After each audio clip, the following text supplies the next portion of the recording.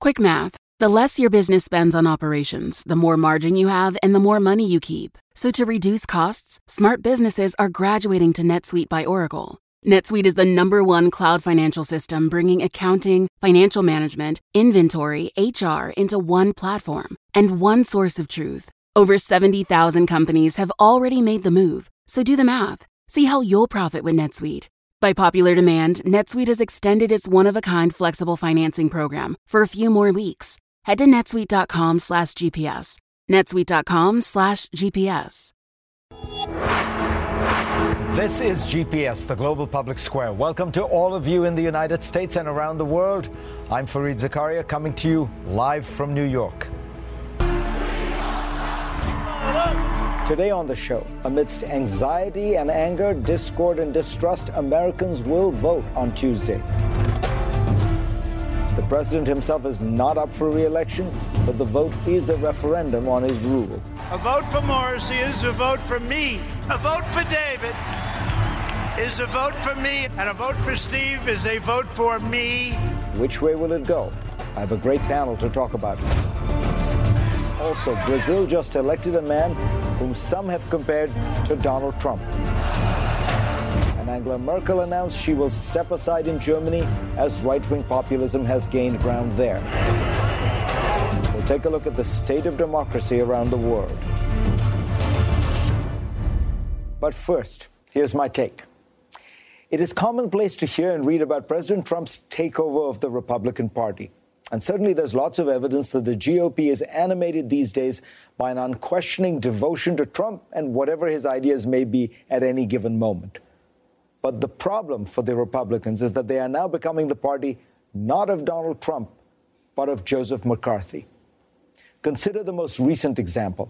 Trump has scared much of the country about a small group of Central Americans fleeing poverty and violence who are hoping to come to the U.S. border and apply for asylum. It's reasonable to oppose letting them in, but Republicans have not been content to oppose granting asylum. They have concocted facts out of thin air and invented conspiracies about who is behind this group of impoverished migrants. 2 weeks ago, one of the most prominent hosts of Fox News, which is now the Pravda of the Republican Party, suggested that more than 100 ISIS fighters had been caught trying to use this caravan. Trump, a devoted viewer of Fox, pounced on the claim, declaring that unknown Middle Easterners had joined the caravan. Representative Matt Gaetz of Florida asked whether Democratic donor George Soros was funding this movement. None of these claims has an iota of truth to it, but they are repeated and reinforced across the country. The notion that Soros is the dark mastermind behind all these movements is now deeply lodged in the Republican Party. So much so that senior party leaders like California's Representative Kevin McCarthy and Iowa Senator Charles Grassley repeat it almost reflexively. Representative Steve King of Iowa has actually accused Soros of backing a grand scheme to systematically introduce foreigners in order to replace Americans, by which he means whites, with somebody else's babies. The slurs against Soros are revealing. Let's remember, George Soros is one of the most successful capitalists in history, whose foundation has spent over $14 billion to date, much of it to support anti-communist and human rights groups, first in Eastern Europe and then around the world. He has funded various liberal ideas as well, for sure, from prison reform to the legalization of marijuana, many of which are actually now in the mainstream. So why the focus on him? He is not the only big funder of liberal causes and candidates. Soros is the perfect bogeyman for conspiracy theorists. He is rich, powerful, grew up abroad, and has a foreign accent. Plus, he is Jewish. Many Republicans now speak openly and often of the dangers of globalists. But for some reason, these globalists all tend to be Jewish financiers. Lloyd Blankfein, Janet Yellen, George Soros, Gary Cohn. Given the ugly historical smears in this regard, one can only conclude that elements of the Republican Party are either clueless about anti-Semitism or actively encouraging it. America has a history of paranoid politics, infused with the belief that there is some hidden conspiracy to betray the republic. But these forces used to be peripheral, voiced by marginal figures. When they seemed to be growing, as with the John Birch Society in the 1960s, mainstream conservatives like William F. Buckley publicly and forcefully denounced them. Today, senior Republicans emulate them. President Trump has given a ringing endorsement to Alex Jones, the country's most influential and extreme conspiracy theorist. Trump said in a 2015 interview with Jones, "Your reputation is amazing. I will not let you down." The Republican Party has many good people and good ideas, but none of them matter while it houses and feeds fantasies, conspiracies, and paranoia tinged with racism, bigotry, and anti-Semitism. Republicans are now squarely the party of Joe McCarthy, and until that cancer is excised, it should not be entrusted with power. For more, go to cnn.com/Fareed and read my Washington Post column this week. And let's get started.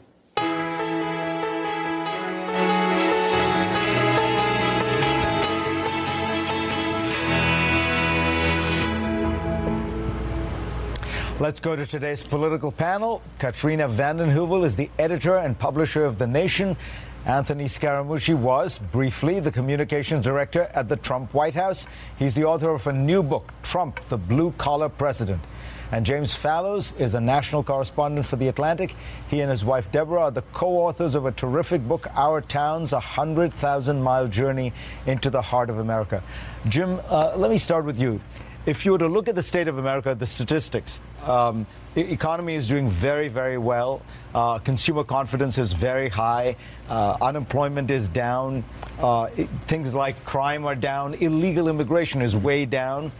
And yet, Donald Trump is running not on a Morning in America campaign, but an Evening in America campaign. Some might say Midnight in America campaign. Why do you think that is?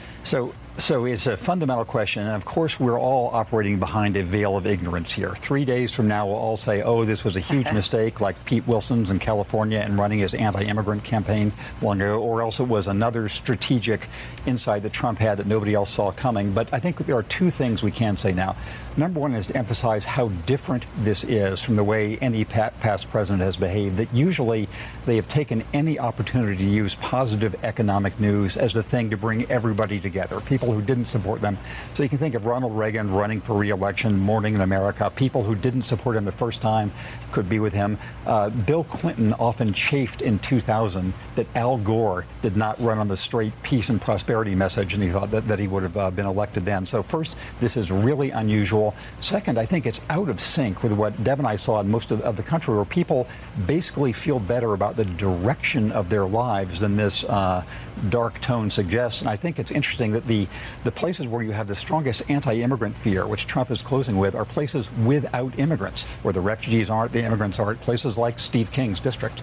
Anthony, Trump has approached a kind of a base-only strategy from the start. And, you know, one of the things I think people try to understand about this is, where does this come from? Why does he plays on people's fears more than their hopes? It seemed to work very well for him in the primaries. I think he alone figured out on that whole Republican ticket that, you know, the people didn't want to hear a version of the Reagan formula. They wanted to hear about Mexicans, about Chinese people, about Muslims. Oh. Is it become instinct for him now? Well, I mean, I would frame it a little differently. I think what the president was basically saying about the illegal immigration is, by stopping illegal immigration, you take the slack out of the labor market, and that effectively happened in both the African American and Hispanic American labor statistics. They're the lowest in recorded history.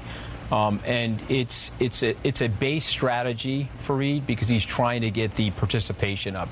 He recognizes, as most presidents do, he's the leader now, and the opposition is going to be way more angry, and they're going to come out and vote more aggressively. And so a lot of other presidents took more of a rose garden strategy as it related to going out on the campaign, but he's decided not to do that. He's barnstorming the nation, and he's making the bet, and it's a low-risk bet for him, for Reid, because if he makes this bet and he wins, people will say that he's a genius 3 days from now. If he doesn't win, he'll just say, well, you know what, President Obama got, using his own words, shellacked in 2010, lost 63 seats. I'm going to likely lose 35. He'll call it a win and reframe it. So in his mind, I don't think he has any risk in the strategy. So who is going to turn out more? We see these early turnout numbers, and turnout is up. Do you think it's the Democrats or it's the Trump? Well, as we were talking about, Reid, I mean, in Texas and Georgia, you're seeing a 500% increase among young voters, which suggests an enthusiasm for Democratic candidates. People who are studying the mobilization and the activism on the ground at the grassroots say they haven't seen anything like this since 2012. It's all about turnout. So I think that's very important. I take hope, thinking of what James said, from a resurgence of progressive energy and candidates across this country, from Omaha to Detroit, from Brooklyn to Amish County country in Pennsylvania. And I think in that you see a new generation seeking change, and not just resistance, but wanting to shape the future. You see women mobilized as never before. They came out of the Women's March, the largest political protest in U.S. history, not just to march, but to run for something. But let me ask you, the Washington Post has a new poll out which says that the generic ballot has been cut almost, I think, from 15 points to 11 or even, I think it's 8. Right. So it's almost in half. And they attribute it to the fact that Trump has been able to nationalize the election about immigration, an issue that doesn't play well for Democrats. Are Democrats taking the bait and letting the election be defined by immigration rather than look at the healthcare? closing arguments.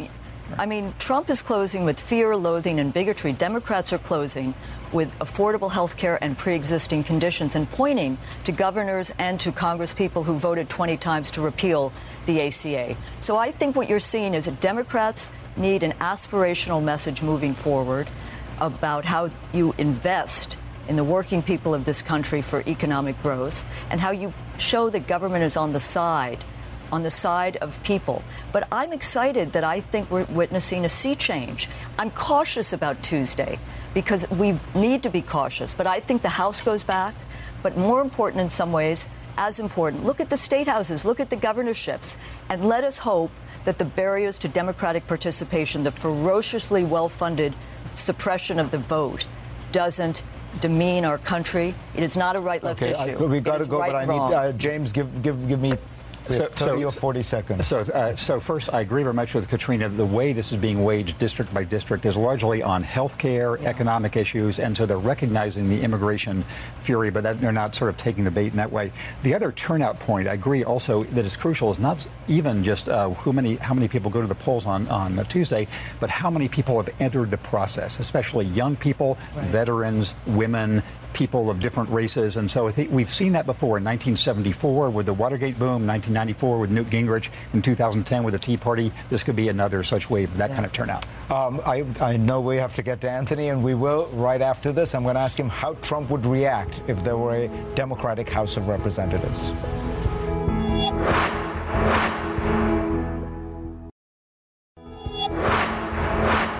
And we are back with Katrina vanden Heuvel, Anthony Scaramucci, and James Fallows. Anthony, let's pause it for a minute. Conventional wisdom is right. The Democrats take the House. They don't take the Senate. How does Trump react in a situation like this? Because the strategy you described, the base-only strategy, might work well. It might even bring turnout up.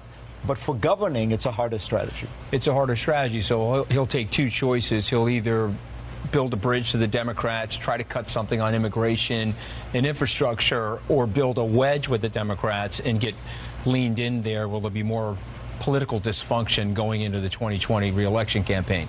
I think his instincts would be to build a bridge to them, because at the end of the day, the president's always said this on the campaign trail and in private, that there are deals to get done. And if he could cut a deal on immigration, he's going to finish the trade deal with China. I predict that happens by the end of January. He gets a trade deal done with China. He'll have the trade deal done with Canada and Mexico. He'll work on something in Europe. If he can cut an immigration deal going into the 2020 reelection campaign, I think that would be fabulous for him. And he won't say that he lost, because he'll look at the historical context of the other midterms. He never says he never says. But let me ask you this. You watched him, and you've known him for a long time. People don't realize that. Do you think he operates from instinct or analysis? So when he does this thing of, I'm going to go for the cultural issues, not the economic issues, is it the feel or is it analysis? Arguably has the best instincts that I've ever seen politically, but he's also analyzing things. People do not give him enough credit for his analytical capability because they want to two-dimensionalize him. him, but he's also analyzing the data, and that's why he's looking at it saying, okay, I need to get the voter participation up, and so I'm going to go right after my base and tell them that this is an election about me personally, and I'm going to barnstorm the nation. You know, he is like what the NFL calls a game-changing player, okay? The other president said, you know what? Rose Garden strategy, a couple of campaigns. He's acting like it's the 2016 election. And so whether you like that about him or not, I give him credit for that level of energy and the robust style that he's handling the thing. What are you seeing on the Democratic side? Well, let me just say, though, on Trump, it's not just about Trump. It's about Trumpism and the forces of Trumpism, as you spoke in your powerful opening introduction. Reid. We've seen this before. There are enablers in the Republican Party. The Republican Party's been hijacked. It's now the party of Trump. For the Democrats, I think what's vital, I mean, Trump has not reached out his hand to the Democrats. I think they need to take back the House and show that they're on the side of people. Not vindictive hearings, but hearings to lay out affirmative aspirational ideas that they can act on when they fully take back power. So don't go after Trump too hard. No, I think accountability is key. Well, you can't have both. Exposing corruption that hurts you, not just corruption for the sake of going after Trump. It will be interesting because this Congressional Progressive Caucus, the largest values-based caucus in the House, will have about 90 members, 13 committee chairs, 30 subcommittee chairs. They can do a lot to lay out an agenda Should that they is start forward-looking. an impeachment process? Where I sit at the nation, there are many different views. We have different views, as do many on the progressive left. The surest way to drive up his support. I believe in accountability, but I think you have to build out impeachment. But I am for laying down markers to show that the Democrats, progressives, stand with people in this country. And Trump never drained the swamp. And the swamp is now filled with even more alligators. So there's a lot of work to be done. And I would say to young people who have entered this, as Jim said so eloquently, have been mobilized for the first time, you're not going to win everything, but you must stay in. It's going to be a long struggle. Persevere. The millennial stuff is really fascinating. Millennials now. So I think if you look at people 40 to 60, roughly 65, they're about 50-50, Democrat, Republican. 20 or 19 to 40, they are 58-34 Democrat to Republican. Why do we have voter suppression? Product of the educational system. Well, I don't know. The brainwashing doesn't work. They tried it in the Soviet Union. Whatever you may think about American campuses, people react against. No, but I think they see in the. Let me ask Jim to talk about previous wave elections, because you had a very interesting point about what you notice about previous midterm waves. Yeah, so there have been big midterm waves. In 1974, the Democrats won huge gains. Gary Hart came in then after Watergate.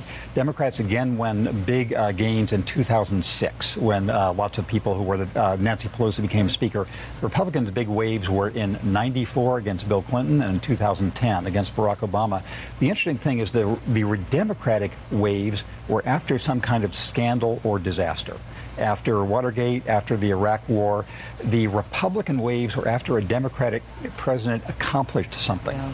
After Bill Clinton got his budget deal through and failed with his health care plan, and after Obama got through Obamacare. Those were sort of the motivating things. So this just odd about the two parties, and on form, that would suggest the Democrats are more motivated this time. We will see.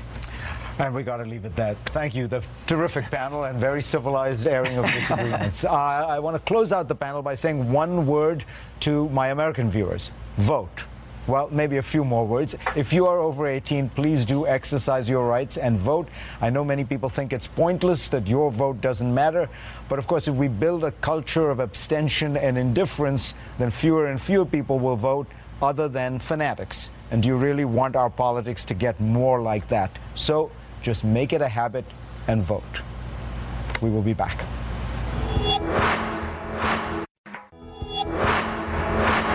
The United States is not the only nation whose elections are in the news. A week ago, Jair Bolsonaro won the Brazilian ballot for president by a large margin. Often compared to Donald Trump, the far-right Bolsonaro is anything but politically correct. He has been called racist, misogynist, and homophobic. He's spoken glowingly of authoritarian and military rule. A day later, and an ocean away, Angela Merkel announced she would not seek re-election when her term is up. This means that Europe's most powerful nation is likely to make a move, perhaps to the edges of politics, likely to the right. The worldwide anti-establishment wave is growing ever larger, ever stronger. Joining me to discuss is David Miliband, the former Foreign Secretary of the United Kingdom and the President and CEO of the International Rescue Committee. David, you were the kind of smart centrist that... Don't say I'm the representative of the establishment. But you ushered, it was Blairite, Clinton politics. Has that just been swept away by this, because you look at Mexico and there you have a left-wing populist who gets elected. In Brazil, a right-wing populist gets elected. I think there are two things that explain the move to the extreme in both countries. One, you have to talk about the corruption that really tainted both the former governments in which both of the two candidates that you've mentioned ran on. Secondly, we're in an age of economic extremes, and economic extremes do produce political extremes. Even if you're not a pure economic determinist, you can see that the kind of strains that are being put on societies across not just the Western world but across the world by economic inequalities are really fueling some of this quote-unquote anti-establishment drive. What do you think explains the success of the two places where a kind of center-left candidate has done well, Canada and France? I mean, what lesson do you draw from that? Well, I think there are a couple of things that are really important. First of all, never underestimate the candidate matters. The Prime Minister Trudeau, President Macron, the candidate really matters. Secondly, and very, very importantly, I think both those candidates ran as representatives of a new kind of future for their countries. They wanted to break with the past. They weren't saying continuity. They were also kind of outside the establishment themselves. They were change candidates. They both represented change. I mean, Macron in his own party and in the political system, Prime Minister Trudeau from Prime Minister Harper's rather more austere and dour view of Canada's future. I think the third thing that's also important is they managed the very difficult social and cultural issues in a very skillful way. In both countries, they showed that they wanted an open, engaged, modern, if you like, view of Canada and of France, but they were clear that they weren't going to be a pushover. They weren't a soft touch. And I think that's been important in both cases. They're both tough on immigration, for example, interestingly. Well, I remember Prime Minister Trudeau ran that he would admit 30,000 refugees into Canada, and he was building on a historic role that Canada has played as a moral leader as well, but it was going to be seriously and properly done. Right. Merkel, how should we read Angela Merkel? And at some level, she's saying she's going to leave in 2021. Nobody really thought she was going to run it. At that point, she was going to retire anyway, and this was always going to be her last term. I think there are two things, and I feel very torn about this. On the one hand, she's clearly modernized Germany in a remarkable way. It's a country far more at ease with itself and the modern world than it was 15 years ago. On the other hand, despite her profound commitment to the European Union, Europe is at risk today. And I would say she hasn't been enough of a reformer in Europe. She's really been very, very cautious in the way that she's developed her European agenda. President Macron's ideas are now a little bit stalled. And the danger of the next couple of years, I don't think is that there'll be a shift to an extreme, but that at a time when Europe needs change, it's stalled. And that's, I think, the big challenge for all of the pretenders to her throne. Now I want to talk about Yemen, where you just were there. I want to show viewers a disturbing picture. Warning. This is a 7-year-old, Amal Hussein, suffering greatly from malnutrition. This picture was her. She died on Thursday, and her death has become a symbol of Yemen's tragedy. The image was published last week in the New York Times. Today, the Times Magazine has a cover story on Yemen by Robert Worth. It is really worth reading. It is the single best article on Yemen I have read. It absolutely brilliant. David, you were just back from there. It is the worst humanitarian crisis in the world. I think one of the things Worth's article points out is that a lot of people in Yemen blame the United States.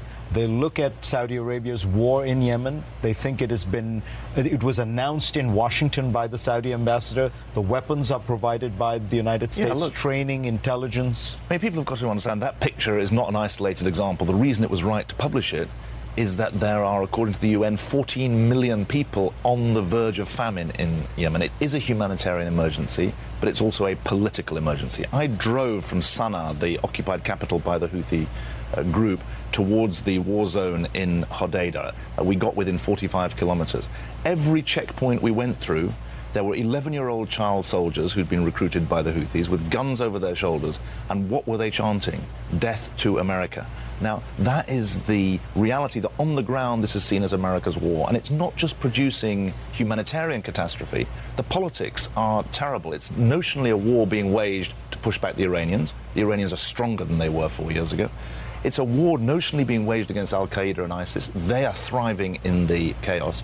And the absolute imperative for humanitarian reasons as well as geopolitical reasons is for the ceasefire call that Secretary Pompeo issued earlier this week to be followed through. Because I can tell you from our people on the ground, there's been more fighting since Secretary Pompeo's announcement, not less, as people try and take advantage, essentially the Saudi-led coalition try and take advantage of the 30-day time span that he's set.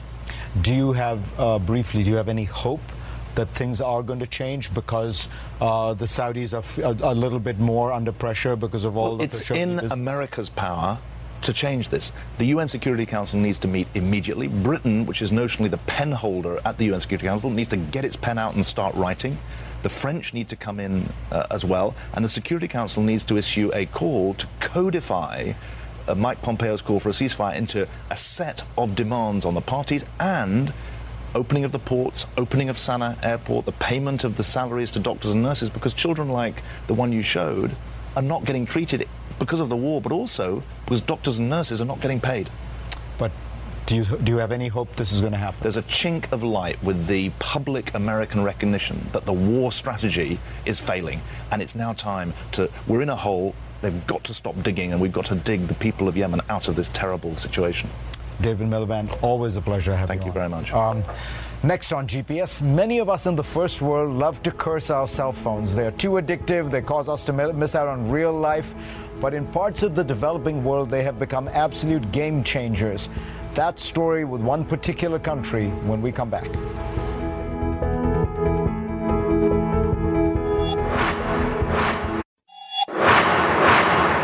Now for our What in the World segment. Many believe that the great divide in America is exacerbated by technology, those supercomputers in our pockets, otherwise known as cell phones, and the social media apps that are on them. But in the developing world, cell phones and internet access can represent something entirely different. Tools that can bring about progress for the economy and society, particularly where the government has failed. Nowhere is this more clear than in India, where people are coming online fast. In 2000, India had just 20 million internet users. Last year, it had 462 million internet users and climbing. By 2025, the pool of Indian internet users is projected to grow to more than 850 million. Why is this happening? Well, most of these users are coming to the internet via smartphones, which are extremely cheap in India, as is data. How could this phenomenon change the country and the world? Here to tell us is Ravi Agarwal, a former GPS senior producer, who is now the managing editor of Foreign Policy and the author of the new book, India Connected. So, Ravi, first, the breadth of the scale of this shift is extraordinary. I mean, some of the statistics I've seen said 2 years ago, India was 150th in cellular bandwidth consumption in the world. Now it's number one, higher than China, higher than the United States. Why is that? Well, it's all because of the smartphone. And so if you look at India, say 10, 15 years ago, the only way to get online would be to have a PC and a landline, which is how Americans were getting online in those days. But only 2% of Indians had PCs in the year 1999. So if you look at that trajectory, Indians were never going to get online in a mass way if it was only for computers or wireless. But the evolution that we've seen in America is a revolution in India, and that's because of cheap smartphones that are reaching hundreds of millions of people. That's getting them online. And for Reid, it's more than just a phone. This is their first camera, their first alarm clock, their first video device, all of that in one device, and that's why it is as powerful as it is. And in many ways, a lot of things the smartphone will allow India to leapfrog over old models, Western models, American models, right? So, for example, Indians will actually essentially skip the laptop and go directly to the phone as the computer, as the portal to the internet. Exactly. And so Indians weren't really using credit cards, for example. Now they don't need to because so many of them are taking their business and their shopping online, and they're using apps, the equivalent of a PayPal or a Venmo in India, for example. One of those companies is called Paytm. They're able to use those things for transactions in ways that are helping them to leapfrog and arrive in the digital economy. And again, the reason why this is as exceptional as it is that India is still a very poor country. It is still mostly rural. It is still a place that has 300 million illiterate people who can now speak to their phone and the phone can speak back to them. They can watch videos. These are all things that are revolutionary and only happening because of a smartphone revolution. There's one other element to India that is kind of unusual, which is that the government has created really the first biometric ID system. So every Indian has a biometric ID, this random computer-generated series of digits. And what it means is, a banker in India was telling me, the online banking system in India is faster than anywhere else in the world. He can set up an account in 3 minutes flat in India. Yeah, and that's because, this digital ID system, the biometric system, it is often connected to bank accounts, and it allows people to have a form of identification that they didn't have before that essentially says, I am me. And it allows it to then connect to various other services in a way that is really remarkable. The Indian model could end up being a different model where the internet and data is more of a public good that is controlled or managed by the government in ways of connecting people through something like Aadhaar. You talk in the book, which really is terrific, about some of the downsides, some of the cautions. But I think for our purposes, it really is worth focusing on this extraordinary opportunity that this technology has given, as you say, to a very poor country. Ravi, pleasure to have you on. Thanks a lot.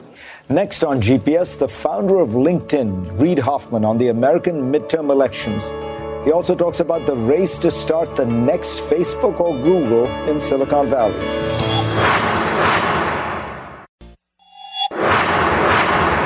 My next guest, Reid Hoffman, is one of the most successful tech entrepreneurs in history. He's a co-founder of LinkedIn. He was an early investor in Facebook, an executive at PayPal. He's on the board of Airbnb and Microsoft, and much more. Today, he's an investor at Greylock Partners. He is also a generous philanthropist. According to Forbes, he fell off their 400 list because he gave away too much of his money to charity. One of the things he funds is liberal causes here in America. I wanted to talk to him about his politics and his new book, Blitzscaling. Reid Hoffman, pleasure to have you on. It's great to be on. Let me ask you about politics. You've been pretty active, and you say a lot of people who are in business share some of your dismay with what Trump stands for and what he's doing, but they don't want to talk, they don't want to say anything. Why? Well, I think, the classic thing is, hey, it's business. I got responsibility to shareholders. I have responsibility to customers and all of that. But I actually think that I have this phrase, Spider-Man ethics. With power comes responsibility. And so I think personally that as part of having business leaders, you need to speak up about that future that you can see for all of us. And you need to have your voice be heard. And so I've leaned into politics unlike ever I've done before, because I think we're so dangerous, the path we're on, and we need to correct. What do you say to people who point out that the Trump administration is presiding over, record unemployment levels, in other words, record lows, growth seems strong? What are you complaining about? So I think there's at least two things. So one is, I think the Obama and the previous administration did a lot of good things, and so I think there's a tailwind from that. But I also think that people are under-factoring the amount of stimulus and just debt that's going into propping this up. And so they're using subsidies to try to block the impacts of tariffs and other kinds of things. And so I think we're taking a loan against the future that we need to be very cautious about. So you've probably looked very carefully at the polls. You're a quant jock in some senses yourself. What's your sense of what's going to happen in the midterms? So I think we're going to have a very strong showing in both the House and the Senate. I think we have a high probability, but people need to get out and vote. So, I've been putting a lot of energy into talking to all my business friends and all my friends and saying, go vote Democrat in the midterms. So let me ask you about the basic premise of this new book of yours, blitzscaling. The idea seems to be that in order to manage a kind of Herculean growth, dizzying growth, entrepreneurs should do everything possible to get to scale as fast as they can, even ignore what the customers want, even deal with a certain shoddiness in the product. That sounds very different from what a lot of business gurus will say, which is the customer always comes first. Explain. So in this growingly connected world, more often and growing in degree, there are markets that we call Glengarry Glen Ross markets. First prize Cadillac, second prize steak knives, third prize you're fired. And so the first to scale is what really matters. The first to scale is the company, the product, the service that establishes the ecosystem, whether it's Facebook or Google or Airbnb or LinkedIn. And the set of techniques to do that are counterintuitive from a classic business perspective. So it's, ignore your customer, let fires burn, tolerate bad management, don't know what your customer acquisition cost is or your long-term value of your customer is, but scale as fast as possible. Let me ask you about two people who seem to follow your advice. Mark Zuckerberg at Facebook, famous motto was move fast and break things. And Travis Kalanick at Uber, who seemed to try to just move Uber as fast as he could to get greater and greater market share. One has succeeded spectacularly, the other not so much. Why? Well, they both succeeded. They both built interesting companies.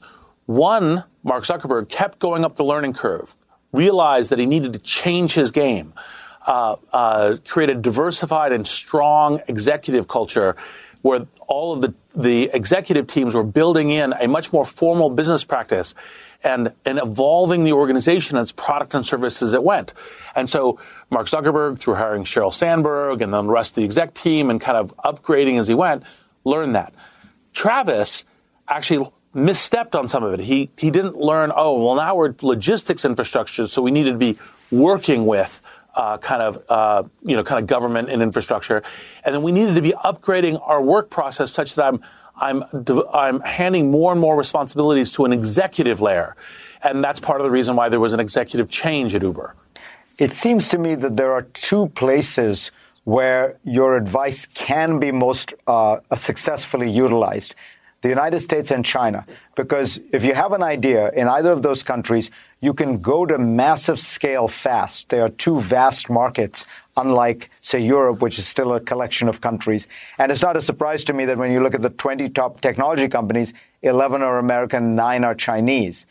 My question is, it seems that China actually follows the Hoffman model even more than America. When I look at China, you see people just a desperate search to get bigger.